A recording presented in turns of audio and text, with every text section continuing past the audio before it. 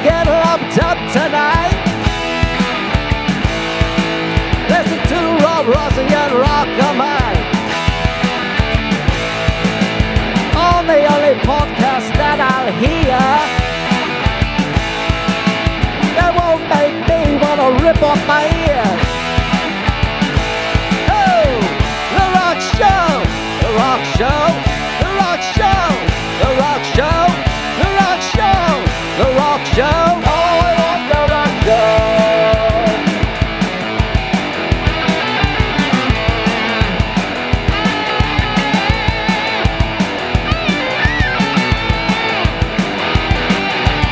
The Rock Show, the Rock Show, the Rock Show, the Rock Show, the Rock Show, the Rock Show.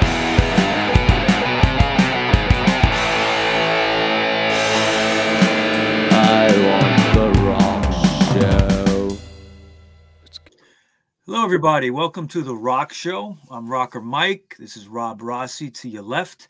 And we're into episode 193 today, which is the second part of our Led Zeppelin series, part 2. We're going to talk about this part is mostly, I'd say, the aftermath and the ensuing years since the end of Led Zeppelin. The story does not end with the sad and untimely death of John Bonham. The band is still, even though they're not as Led Zeppelin, but they're still involved in the music industry today. We're also going to talk about the legacy of the band and who they've influenced and all that good stuff. So how you doing, Rob? Pretty good. Let me show the cover of the last two albums we talk about. Okay. It's Presence, and then this is the last one. In Through the Outdoor. Yeah, if you were watching the last show, we didn't have those pictures up right away, but that was the last two albums. There you go. Got a bunch of stuff there. I got a lot of classic imagery, classic rock and roll imagery. Cool. 3, Led Zeppelin 1. Yeah. We'll talk about that Mothership record in this episode. Yeah, they got so many stuff. Look at that. Right.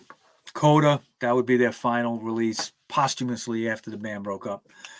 All right, so basically after the band was dissolved, the first serious musical project done by any of its members was the Honey Drippers, which was Robert Plant's concept. Okay, he formed it in 1981. The group consisted of himself on vocals, Jimmy Page on lead guitar, and studio musicians who were also friends with the band, Jeff Beck, Paul Schaefer, Schaefer. Is that Paul Schaefer from David Letterman? Yes. And Nile Rodgers. Okay. I think the Nile Rodgers is an interesting member because he was really known for being a member of Chic. Okay. And he also produced Duran Duran and he was he's the one that opened the Duran Duran concert because he also helped. He did some song with some other band with Def Punk. He did a song. Yeah, he's been around for now Roger.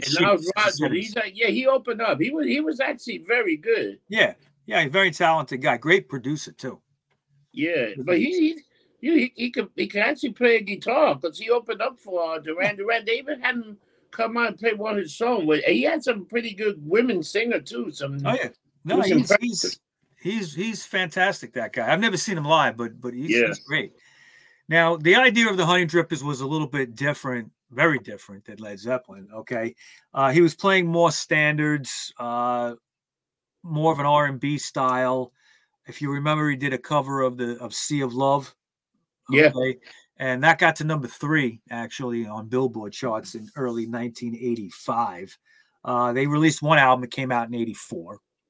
All right. So then Coda would be the final collection of Zeppelin outtakes and unused tracks. That came out in November of 1982. It also included 2 tracks from the Royal Albert Hall in 1970. One each from the Led Zeppelin 3 and then the House of Holy sessions, and 3 tracks from the In Through the Outdoor sessions.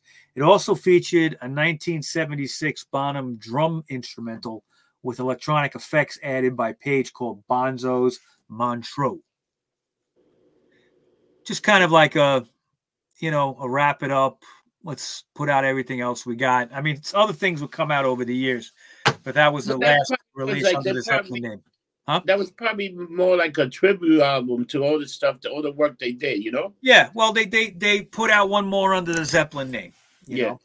So then on July 13th, 1985, among a lot of anticipation, I remember them talking about this way ahead of time, Page, Plant, and John Paul Jones reunited for the Live Aid show in Philadelphia.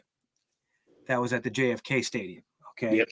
Yep. They played a short set featuring 2 drummers, Tony Thompson and Phil Collins, the Phil Collins, okay? They also had bassist Paul Martinez play as well. Collins had contributed to Plant's first 2 solo albums, while Martinez was a member of Plant's solo band. The performance, however, was considered not great. They didn't rehearse much before with the 2 drummers. Page struggled with an out-of-tune guitar. There was some poorly functioning monitors at the stadium. Plant's voice was a little hoarse. Basically, Page and Plant called it a, awful performance between the 2 of them. But, it was cool to see Zeppelin, sort of Zeppelin, 3/4 of Zeppelin, on stage for the first time in quite a few years. The 3 members then reunited again on May 14th, 1988 for Atlantic Records' 40th anniversary concert with Jason Bonham on drums. That was John's son. The result again was a little disjointed. Plant and Page had argued immediately prior to taking the stage about whether to play Stairway to Heaven or not, and Jones' keyboards were absent from the live television feed. Page described the performance as one big disappointment, and Plant said that the gig was foul. These guys were not exactly getting along too good. But they were also kind of perfectionists. They wanted to make it look good, but you know what? Sometimes you can't do it. You can't make everything perfect all the time. You got to struggle a little bit sometimes. Right. And you got to rehearse a little bit too. I think that, especially when you get even older, you know what I'm saying? Now, the first Led Zeppelin box set, which featured tracks remastered under Page's supervision, was released in 1990 and bolstered the band's reputation as one of the best bands of all time. Rumors were abounding again that they might reunite. The band quickly put that to rest. Yeah. And the set actually included 4 previously unreleased tracks, including a version of Robert Johnson's Traveling Riverside Blues. Robert Johnson, that's another guy. That's a great guitar player. Oh, yeah. So many of the British guys, played his stuff, ripped them off, everything, Yeah. Now, the song peaked at number 7, which was the Traveling Riverside Blues, peaked at number 7 on Billboard album rock charts. Led Zeppelin box set 2 would come out in 1993. Between the 2 sets altogether, all known studio recordings were on them, as well as some rare live tracks. In 94, Page and Plant reunited for a 90-minute unplugged MTV project. I remember watching that on TV. Yeah, it was called Unleaded. I watched that too. I remember it. They later would release an album called No Quarter, Jimmy Page and Robert Plant Unleaded, which featured some reworked Zeppelin songs and embarked on a world tour the following year. This is said to be the beginning of a rift between the band members, as Jones was not even told about the reunion. Okay. In fact, he found out about it just reading about it in the paper. That's fucked up. Yeah, nobody called him to ask him to be involved or anything, or that they were doing it, nothing. In 95, Led Zeppelin was inducted into the Rock and Roll Hall of Fame by Steven Tyler from Aerosmith. Joe Perry also was inducting them in. Jason and Zoe Bonham also attended, representing their late father. At the induction ceremony, the band's inner rift became apparent when John Paul Jones joked upon accepting the award, "Thank you, my friends, for finally remembering my phone number." Okay, now that actually, I remember seeing that, and Page and Plant like looked at each other like, what? Like, what like they were really confused. So they played one brief set with Tyler and Perry and Jason Bonham on drums, and then a second set they played with Neil Young, this time with Michael Lee playing the drums. So that was at the Rock and Roll Hall of Fame.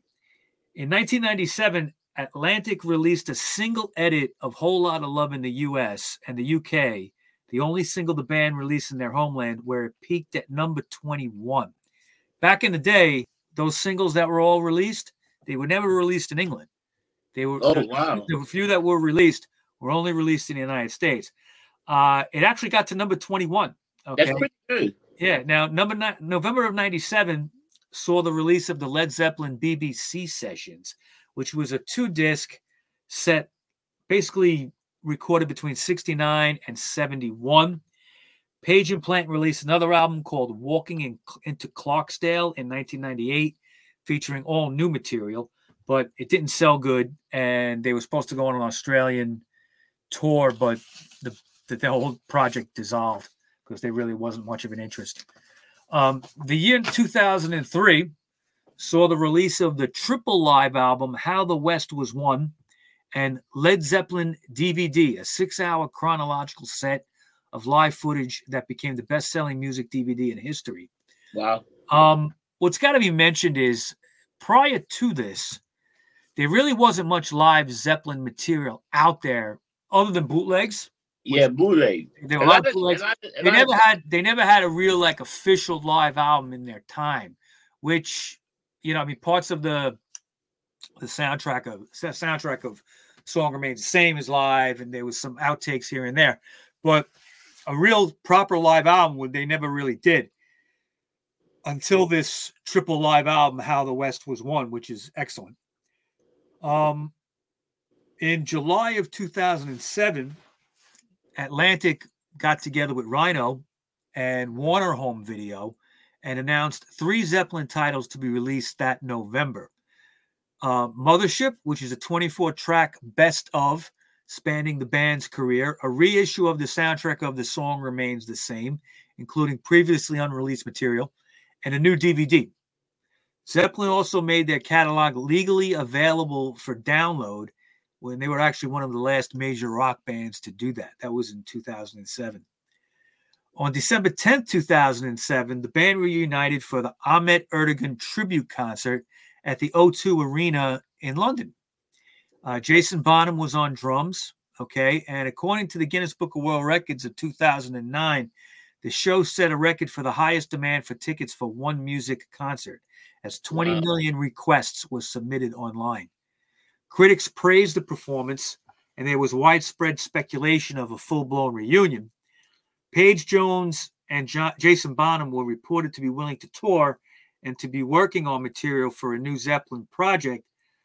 Plant continued his touring commitments with Alison Krauss, who he's played with her for years, stating in September 2008 that he would not record or tour with the band. He basically told them he was busy and they'd have to wait.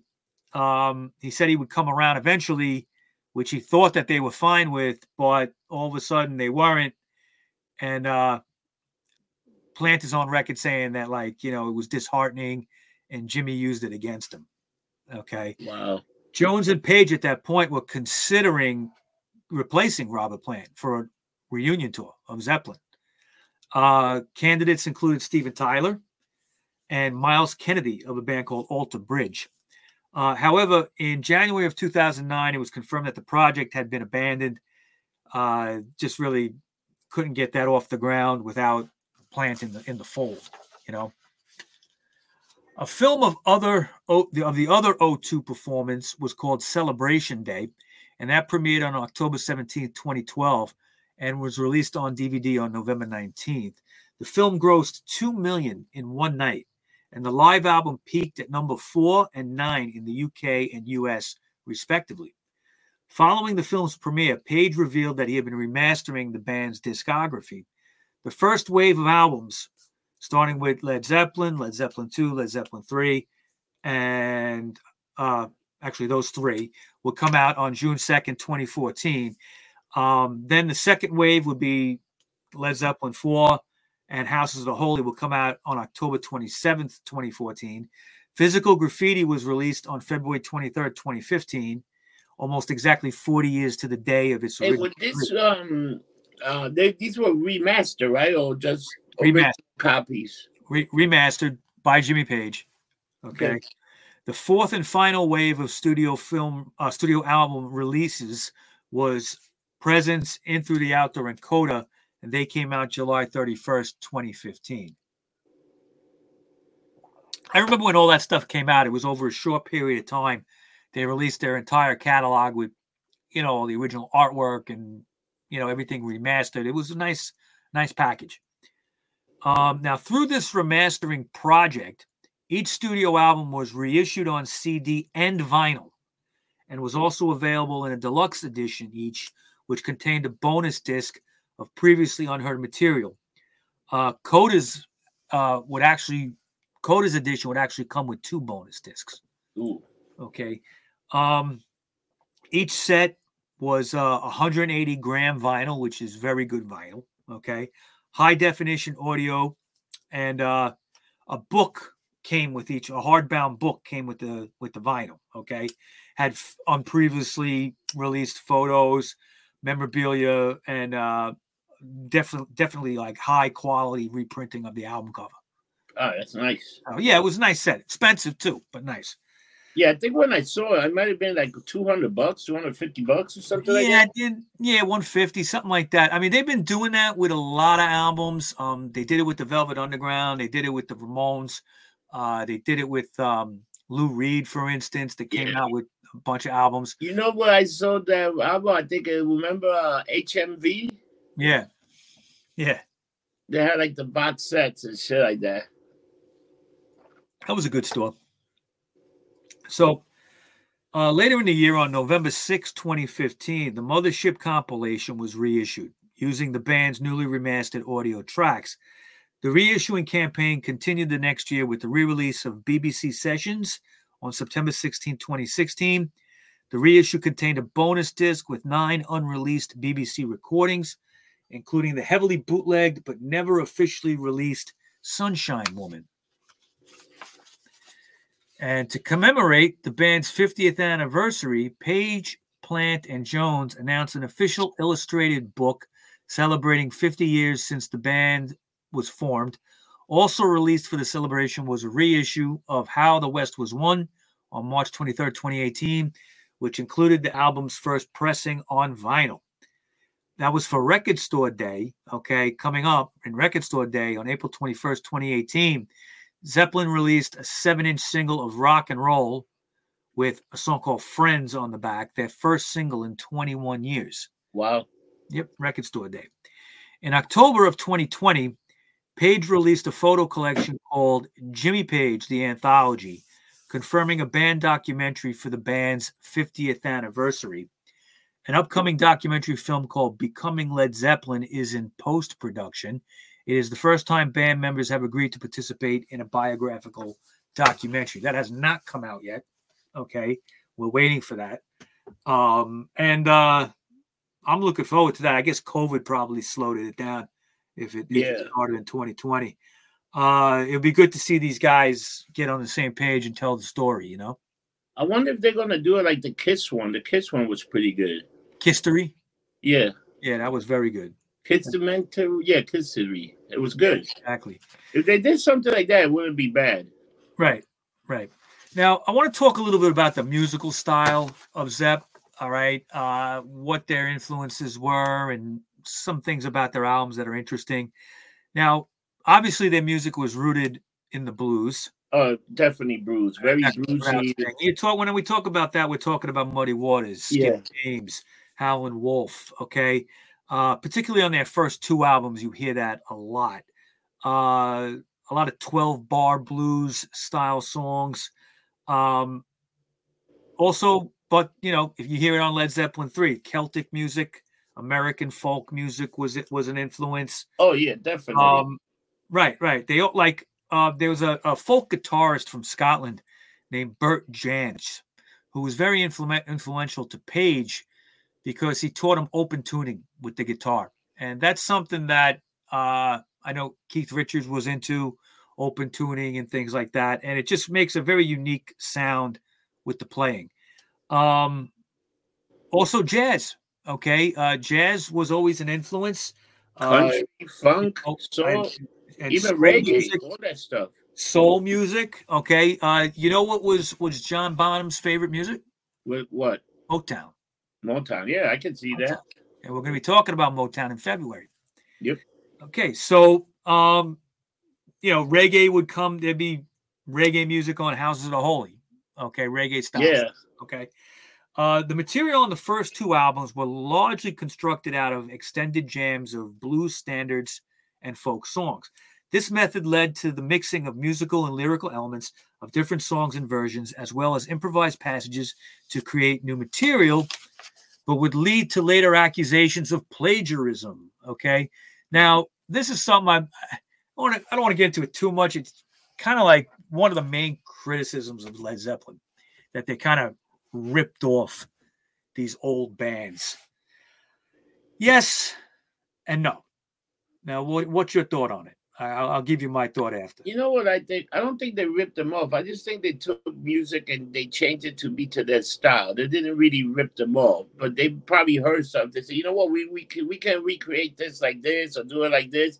That's what it was. It wasn't, like there was a lot of like we were talking about Robert Johnson. That's a guy that a lot of his song got pretty much stolen and recreated. Rolling Stones covered Love in Vain.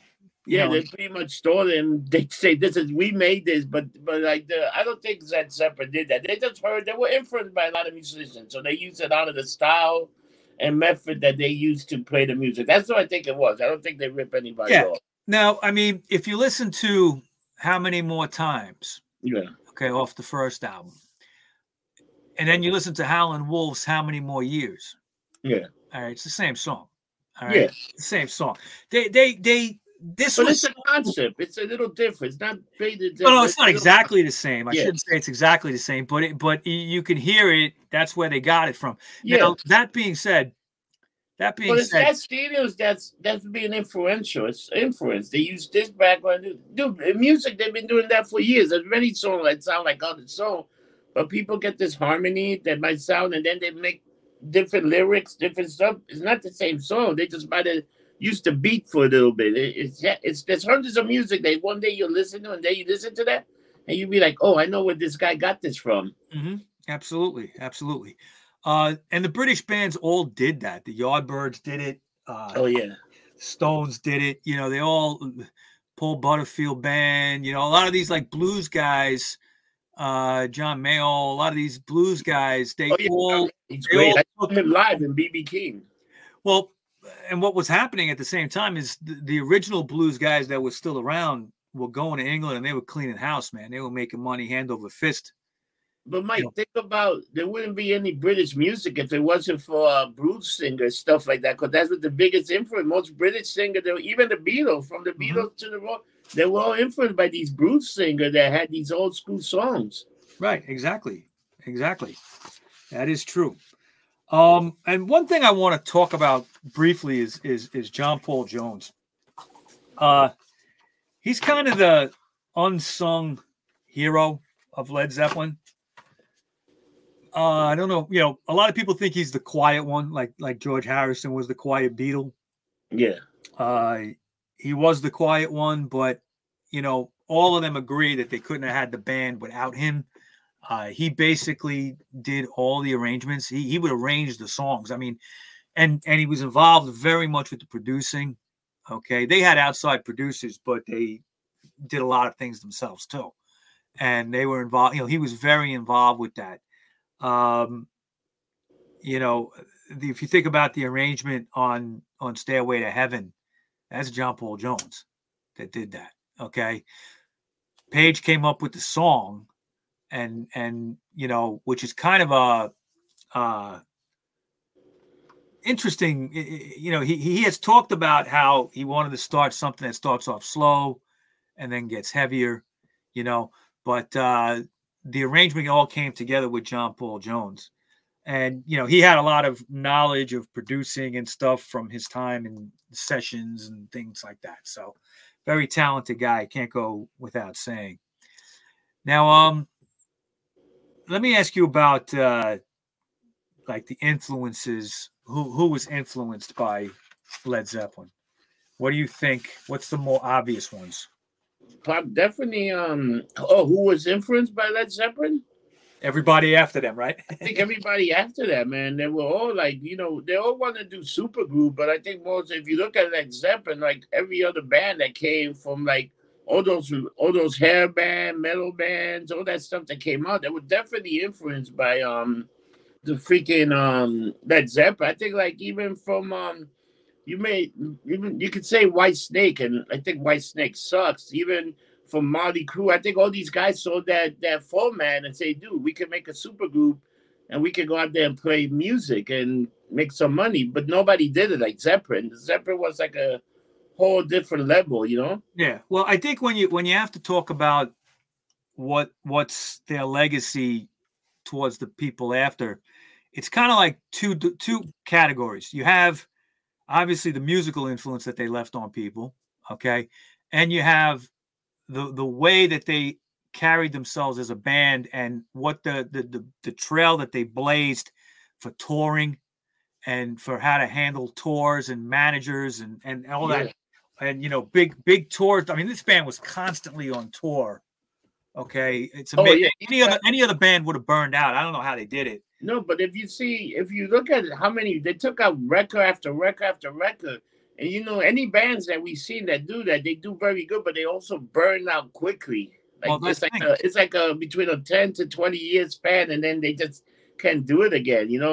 Like a great example was the guy from Boston. He just did 3 iconic albums, but he couldn't take an album every couple of years.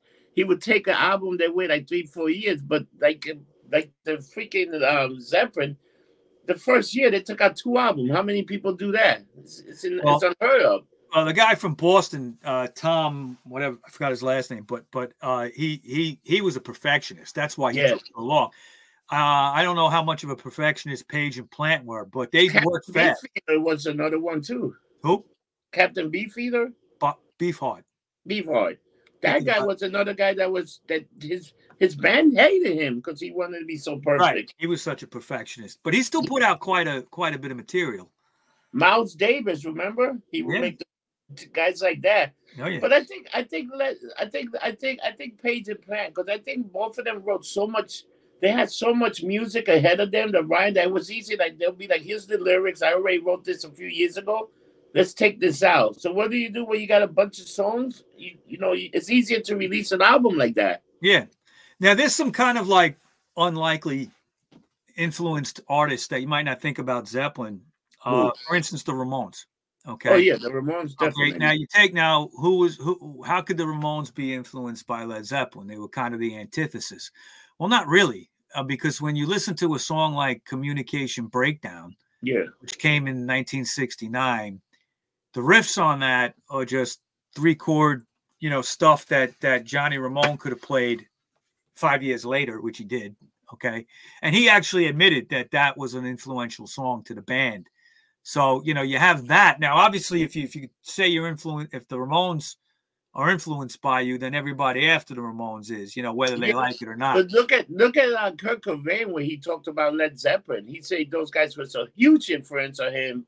Like he said he was taking talk, smoking weed, just listen to Zeppelin, and everything came to his mind. There's a lot of guys. I'm telling you, there's hundreds of bands that if it wasn't for Zeppelin, half of the bands we know today would have never formed. Well, you wouldn't have had, say, the Black Crowes. No.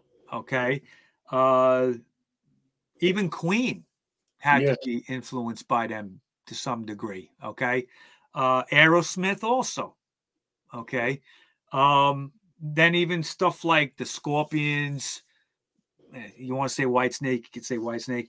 And a lot of the progressive metal bands like Tool and Dream Theater. Those guys of Zeppelin in them too. What's funny? Tool's playing Madison Square Garden tomorrow, but they're only playing the new albums, and that songs are long too. They're like 13, 12 minutes So I can't watch that shit. That's I was like, I can't go there. nah. Who's going? Is Big Mike going? Oh no, I'm not saying. Some people would talk about going to tour. So the Yeah, tour tomorrow. that's a band. I think Big Mike likes that band. Anyway. No, he likes fish. Oh, that's it. That's right. Now, And fish. Shout out to Big Mike if you're listening. But there's some unlikely, people too. You had the Ramones, but also Joy Division said Zeppelin was an influence. The Cult obviously is an influence by them. Smashing Pumpkins. Yes. You mentioned that in the last episode with them doing a cover of Stairway. Oh, it was a beautiful cover. Soundgarden, right? Soundgarden is another fucking Soundgarden. They're another very good. Chris Cornell, all those guys, like all that, that whole grunge thing pretty much came out of a weird kind of Zeppelin kind of thing because they were adding that moody, that dark. It was interesting. It was definitely an interesting time, but then there were too many grunge bands. It became a big fucking garbage. It became a joke of itself, basically. Yeah. And the other, like I was saying, the other part of it, the other category is really how they were an impact in the nature of the music business. One quote that I have here is by John Callender. He was an A&R executive. You know who else? One of your guys, Alice Cooper was a big Led Zeppelin. Yeah, absolutely. Even the Beastie Boys, Metallica, you got like a bunch of guys. Yeah, and just for so many reasons, not just musically, the way they carried themselves and the way they changed business for people, But I was going to say, there's a guy named John Callender who worked for Geffen Records. There's a quote here. It says, "In my opinion, next to the Beatles, they're the most influential band in history. They influenced the way music is on records, AOR radio, which means album-oriented rock radio, concerts. They set the standard for the AOR radio format with Stairway to Heaven, having AOR hits without necessarily having top 40 hits. They're the ones who did the first real big arena concert shows, consistently selling out and playing stadiums without support. People can do as well as them, but nobody surpasses them." Nah, nobody. I don't think. And you know what I think it was? I think it was the way they were managed by not letting too many singles. So if you wanted the album, if you wanted the song, you had to buy the album, and then you would probably just bought the album for that song, and then you winded up listening to the whole album and say, "Damn, this is pretty good." I think that was one of the reasons they did so well. Right. And they also didn't do too many TV stuff. So if you wanted to see them, you got to pay, which is not a bad. It's not bad. No, I mean it was Peter Grant was again. I said it earlier. You could do a whole podcast on him. He really set the mold for this. Okay, it was his baby and his idea to promote them in this way. He got the record contract with Atlantic to stipulate that they could promote their albums and themselves the way they wished. Nobody had that. Okay. No. And they were signed without even being heard. I mean, that's just incredible, Yeah, you know what's funny? Another band I forgot to mention also, you got the Red Hot Chili Pepper, were definitely influenced by it. Sure. I mean, it goes, there's even the Stone Roses out of England. There's elements of Zeppelin in them. Now, the band in total sold over 200 million albums worldwide. Now, some say it's over 300 million. Depends on how you figure it out. They sold there's including 111.5 million certified records just in the United States. All right, that's crazy. Incredible. Now, according to the Recording Industry Association of America, Led Zeppelin are the third highest selling band, the fifth highest selling music act in the U.S., and one of only 4 acts to earn 5 or more diamond albums. They achieved 8 consecutive number ones on the UK album charts, a record for most consecutive UK number one albums shared only with ABBA. Led Zeppelin remains one of the most bootlegged artists in the history of rock music as well. Hey, Mike, did they win any Grammys? Well, we're going to talk about their awards coming up. Okay, now their achievements, they've got a lot of them, a lot of awards and achievements. They were inducted into the Rock and Roll Hall of Fame in 1995. Yeah. the UK Music Hall of Fame in 2006. The band's awards are an American Music Award in 2005, the Polar Music Prize in 2006, and they got a Grammy Lifetime Achievement in 2005. So yes, they did get a Grammy. Okay, but they never got a Grammy for one of the albums. Or no, anything, right? well, 4 of their recordings have been inducted into the Grammy Hall of Fame after the fact. Okay, but actual winning like album of the year, they never got that. Okay, they never got that. That's kind of a shame because There's no way. Look, in the 70s, there is no way Led Zeppelin was going to get. Yeah. The Stones never got one. Yeah, that's true too. Okay. The industry was totally different. The award, there was no way that was going to happen. Okay. Now they've been awarded 5 diamond albums as well as 14 multi-platinum, 4 impressive. platinum, and 1 gold album in the United States. While in the UK, they have 5 multi-platinum, 6 platinum, 1 gold, and 4 silver albums.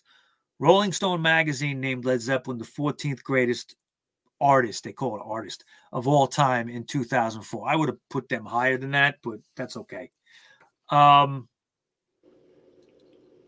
Basically, I mean, it goes even like they received like personal awards as well. Like in 2005, Jimmy Page was appointed as Officer of the Order of the British Empire in recognition of his charity work. And in 2009, Plant was honored as a Commander of the Order of the British Empire for his services to popular music. That's pretty incredible. I don't know if that makes them sirs. I don't think so, but it's close to it. Yeah. I never hear them referred to as like, Sir Robert Plant. No. Yeah. So, but I mean, the influence of this band, and just to go over the discography again, these are the actual albums that came out in their time. Led Zeppelin in 69, Led Zeppelin 2 in 69, Led Zeppelin 3 in 70, the Untitled or 4th album in 71, Houses of the Holy in 73, Physical Graffiti in 75, Presence in 76, and In Through the Outdoor in 79, and Coda coming out in 83, I think it was. That's it.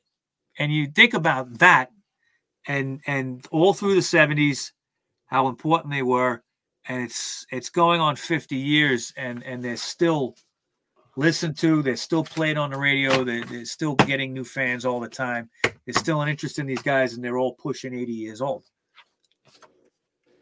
And it's incredible. What a history, what a legacy of music and records. And it's amazing. I told you, I saw Page and Pan in the Garden. It was probably one of the best shows I ever see. And they were just playing. They went on and on without even a problem. They played for about 3 hours, if I remember. It was insane. Yeah, it was. Yeah, I was there. They were out there rocking and doing the thing, man. And you know what they did? They didn't miss it. They didn't miss a beat. It was pretty impressive.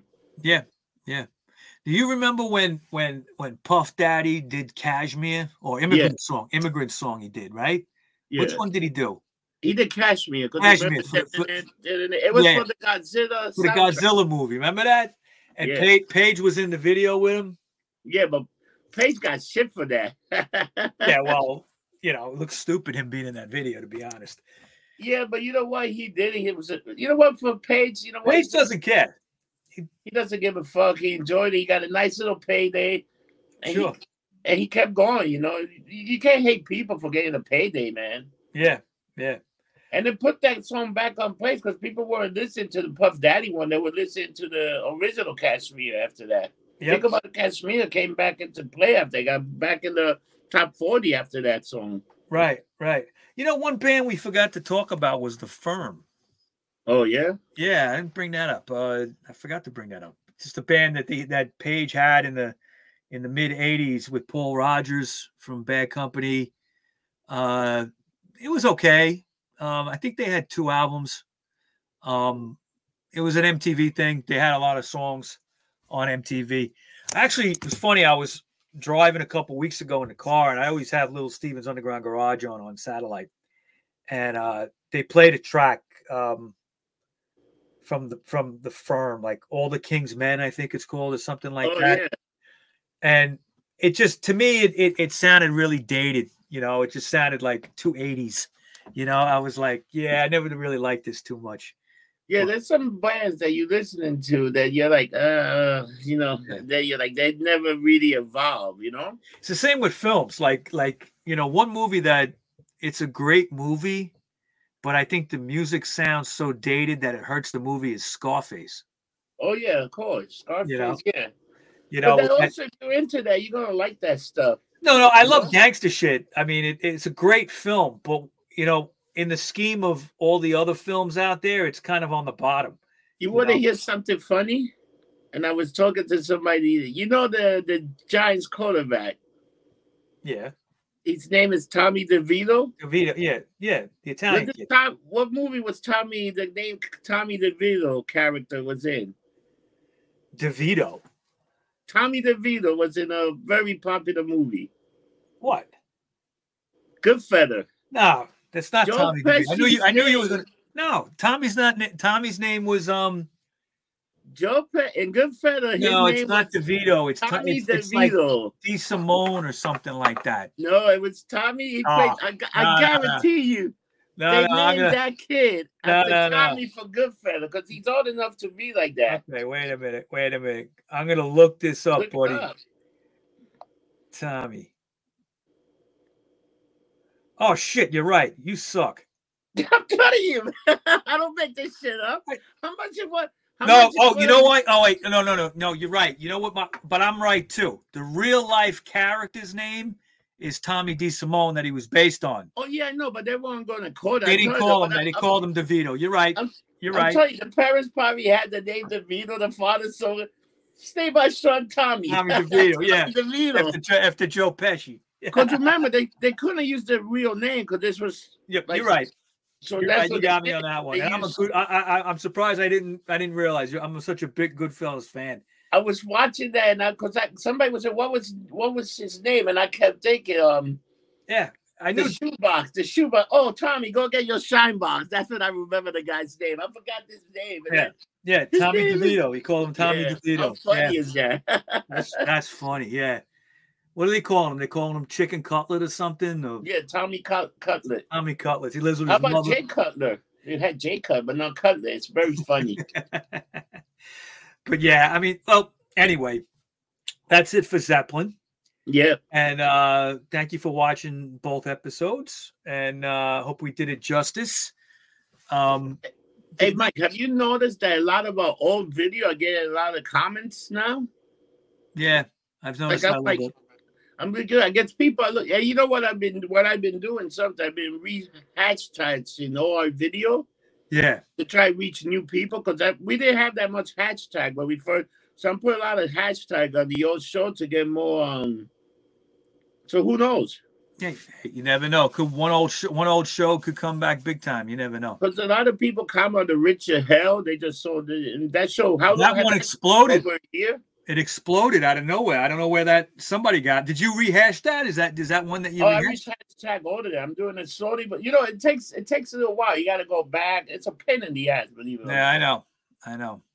Well, I'm going back with the Son of Sam Chronicles and re-putting all them out. Yeah.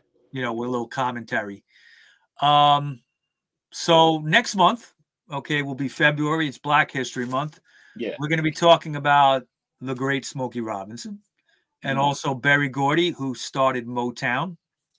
And what do we got coming up in March? I think we're going to be talking a little punk in March. Give me a second here. March, we're going to be talking about DOA, the great punk band, and Bad Religion. Okay.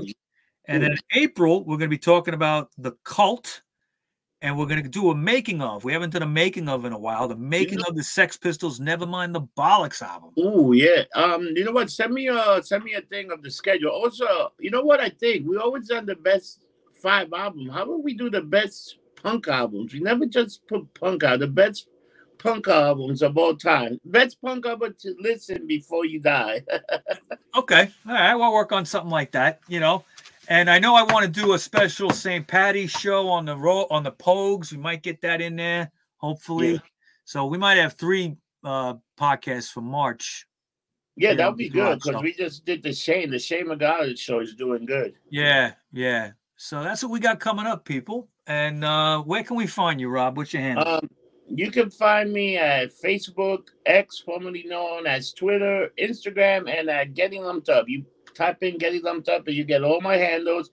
And that's the way you can find me. And also go to the Getting Lumped Up YouTube channel where you find all these great videos and subscribe and like, because that's the way we're trying to build. That's what you gotta do, people.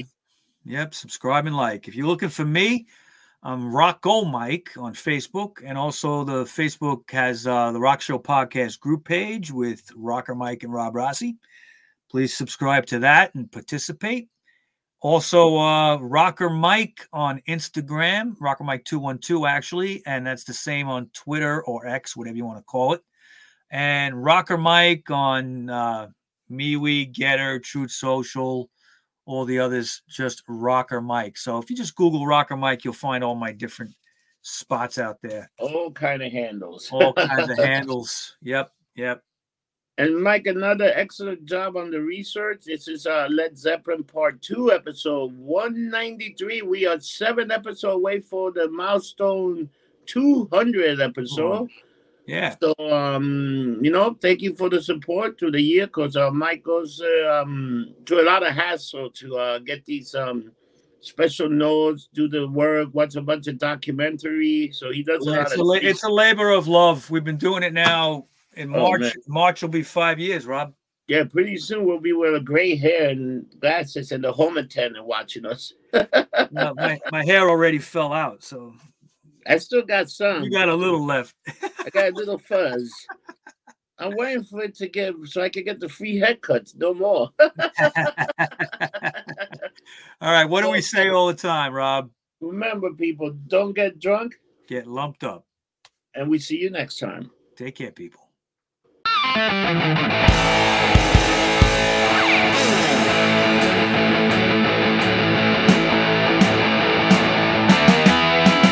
wanna get lumped up tonight. Listen to Rob Rossi and Rocker Mike on the only podcast that I'll hear that won't make me wanna rip off my ears.